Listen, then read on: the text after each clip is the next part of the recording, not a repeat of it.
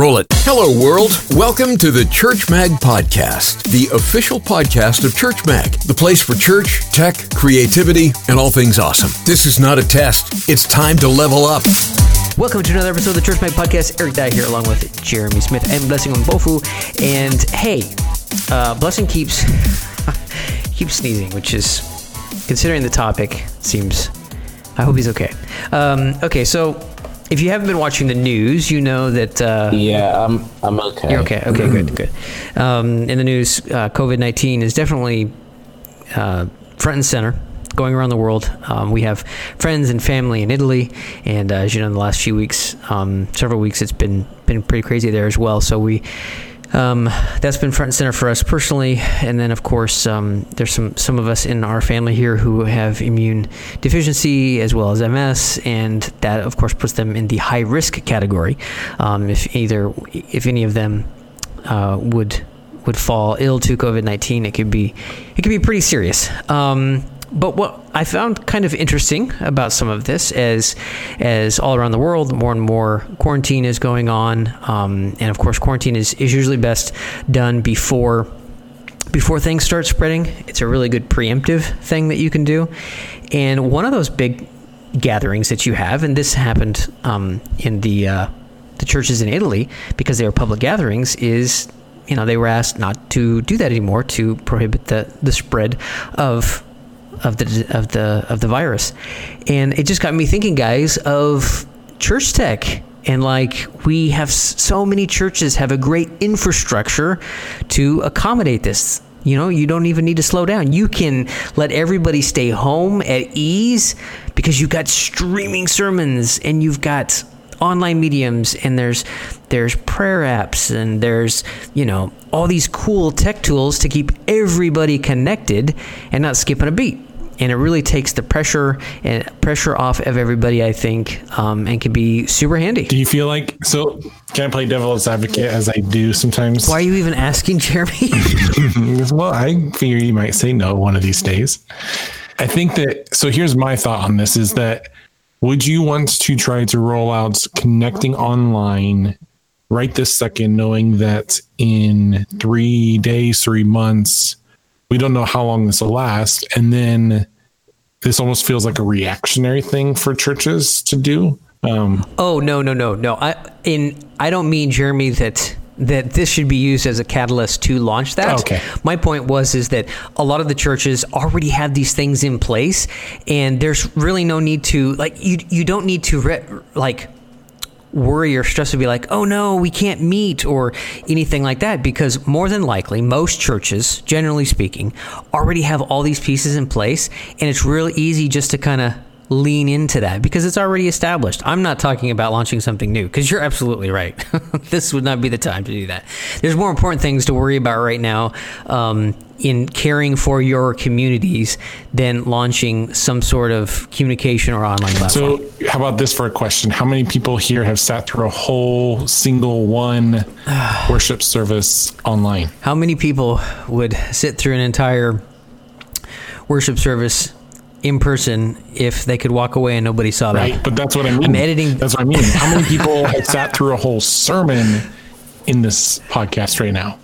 Mm-hmm. Well, Jeremy, that's a tension that is not part of this conversation. Because if that is going to be, if that's going to stop you from doing that, right? Then you've got.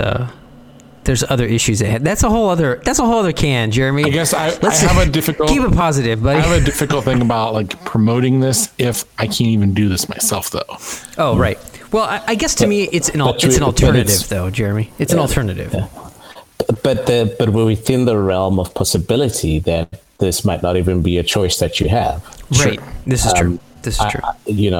There's some cities and places where they're definitely in lockdown right now, and right. No one's going anywhere.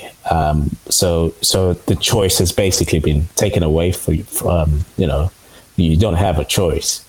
And I actually think that it's actually naive to think, and even irresponsible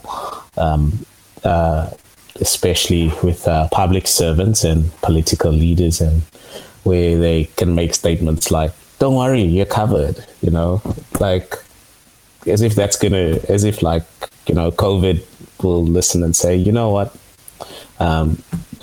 This president said this, so that means that I shouldn't infect people here." You don't have that kind of control. I think it's interesting what you're talking about, what you mentioned, Jeremy, about how about staying through a whole worship service or sermon or whatever, right, online. And to me, that kind of highlights, well, what exactly is the need that the church service is meeting, or the church body is meeting? And I don't think I'm that population person. To be fair, I don't think I'm them. But follow me. You don't think what? Sorry. I don't think I'm that target audience. Just follow me. Follow me on this, though. That if our tech tools, which focus primarily on that aspect of the functionality of the church, if that, in a case of quarantine, for example, if that isn't going to be fulfilling the true needs of the church, then I think that's a good thing to think about, to step back and go, okay, the media of this broadcasting of this thing, if this isn't really facilitating and meeting the deep needs of the church, then what bits of technology could be developed and implemented that do facilitate those deep reaching needs, whether it be the connection with each other, the community aspects, etc. We have a lot of technology pieces for the service aspect, right? The sit down and watch the show kind of aspect, or the stand up and join the show kind of aspect. But outside of that worship and sermon, right? The church really in action, not on the shoulders of one or two or a dozen people, but the real church in action. What tools are you facilitating that promote that activity and that support for the church? Mm-hmm. Mm.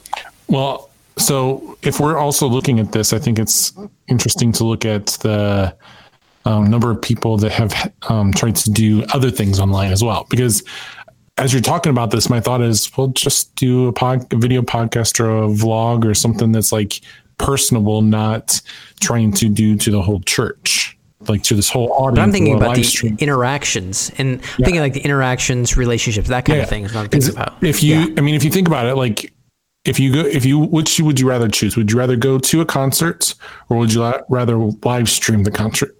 And if I said you had to pay $300 to go to the concert or watch the concert on live stream for free, which would you choose? And would you sit and watch even 20 minutes of the concert, or would you kind of zone out and do something else? Whereas if it's a YouTube video and it's like 5 different other music videos, I'm going to watch all of those. I'm not even going to sit through 20 minutes of a concert. Even Coachella, that is a big concert thing. They had more people showing up to the actual events for the total amount of time. There was more people that watched online. I think it was like 100 million people watched online, but the average view time was like 3 minutes.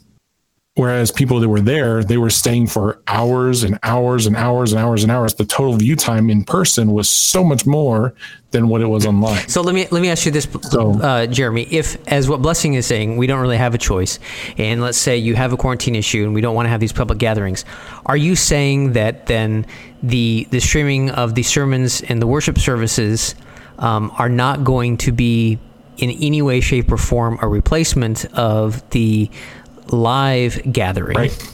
But I think, and if so, then why are we doing them in the first place?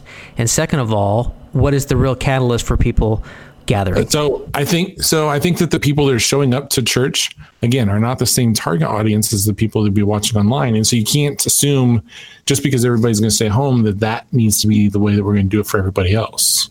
Right? So in a situation whereby this would need to happen due to health, or it can happen with weather too.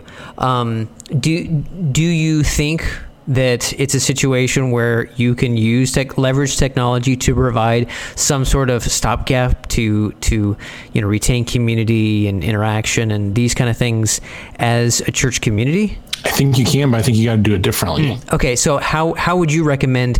Clearly, you're not going to offer a specific example, right? But what should people, in your opinion, what do you think people should think about in order to do that if they need to? I mean, I'm not a person that does live streams, so I won't assume I have the answer. Right. But let me say it this way. The stream, if you have it, you might be doing it. Of course, if you're you're right. Like you can't really, having a praise and worship service, like you can't really do that because that requires a group of people to come together. And if you're not having a group of people come together, you're not going to have a worship team. You're not going to have people reacting to the live stage presence. So instantly the presentation style is going to be different unless you have some really, really good actors, which maybe is true. I don't know.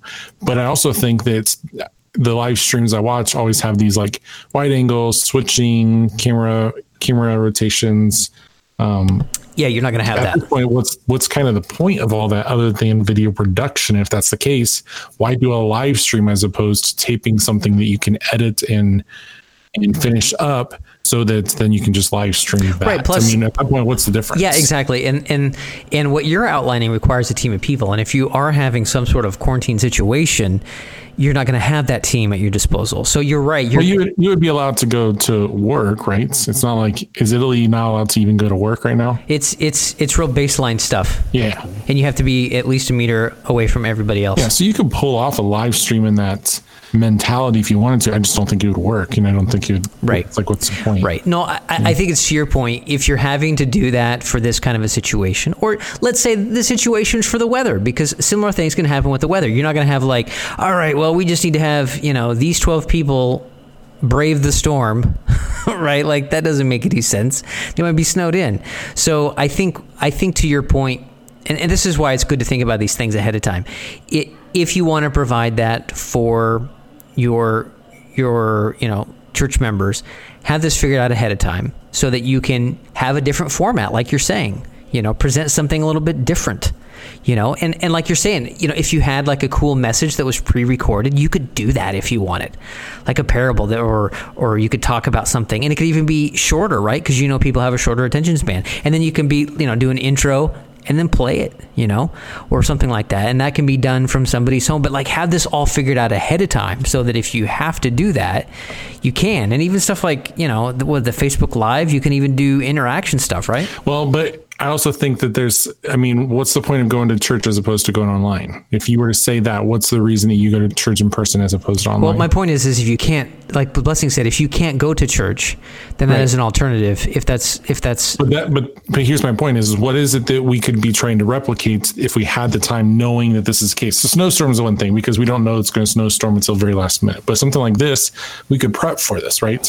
So if you were going in person, what is something that you would want to replicate? As opposed to everybody just from now on should just do live stream forever and ever. Like, why is it people still want to go to in person? Oh, right. Well, I mean, this is kind of like more of a temporary stopgap. Clearly, this isn't ever to be a replacement. Sure. But I think. But how could we still, in the very limited aspect of still live streaming it, but what could we replicate that we don't normally do on the week to week? Here's my thoughts. So. The reason I would go to church is to still meet with people in person, to get those experiences and those moments that's in a live stream. In a typical church live stream, I'm not going to get. It's going to be one person up front. It's going to be a couple of people singing, and that's going to be the limit of it. Unless I go out of my way to talk to the pastor, I'm not necessarily going to get those conversations. But if you were to have this ability to know, hey, this is what I want to do. I want to be able to have it more personalized. I want it to be able to edit it beforehand as opposed to just throwing this off the cuff, what's the point of even doing it at that point? I almost think that if you had a week to prepare a whole message sermon series, as well as the editing and everything else, is to be able to start to connect to people. That's the reason I show up to church, is to say hi to certain people, to hopefully get to meet other people, to make those connections in small group. And so at that point, I almost feel like it's a church could be together even if it's online at that point. I don't know. This is just something off the top of my head as far as like, you could still have a 30-minute thing where the sermon is delivered, but at the same time, you're getting to meet people at the congregation. You're getting to kind of see some of these edited vignettes throughout the whole series. I feel like there's a lot that could be done. I think fair enough. There are quite a lot of options or things to think about. I think you obviously have like your church online platform, which allows, that engagement where, I don't know what some of like your online experience has been like, because you have the ability to actually respond in real time. You can put your hand up for prayer. You can actually be engaging live with someone in that experience.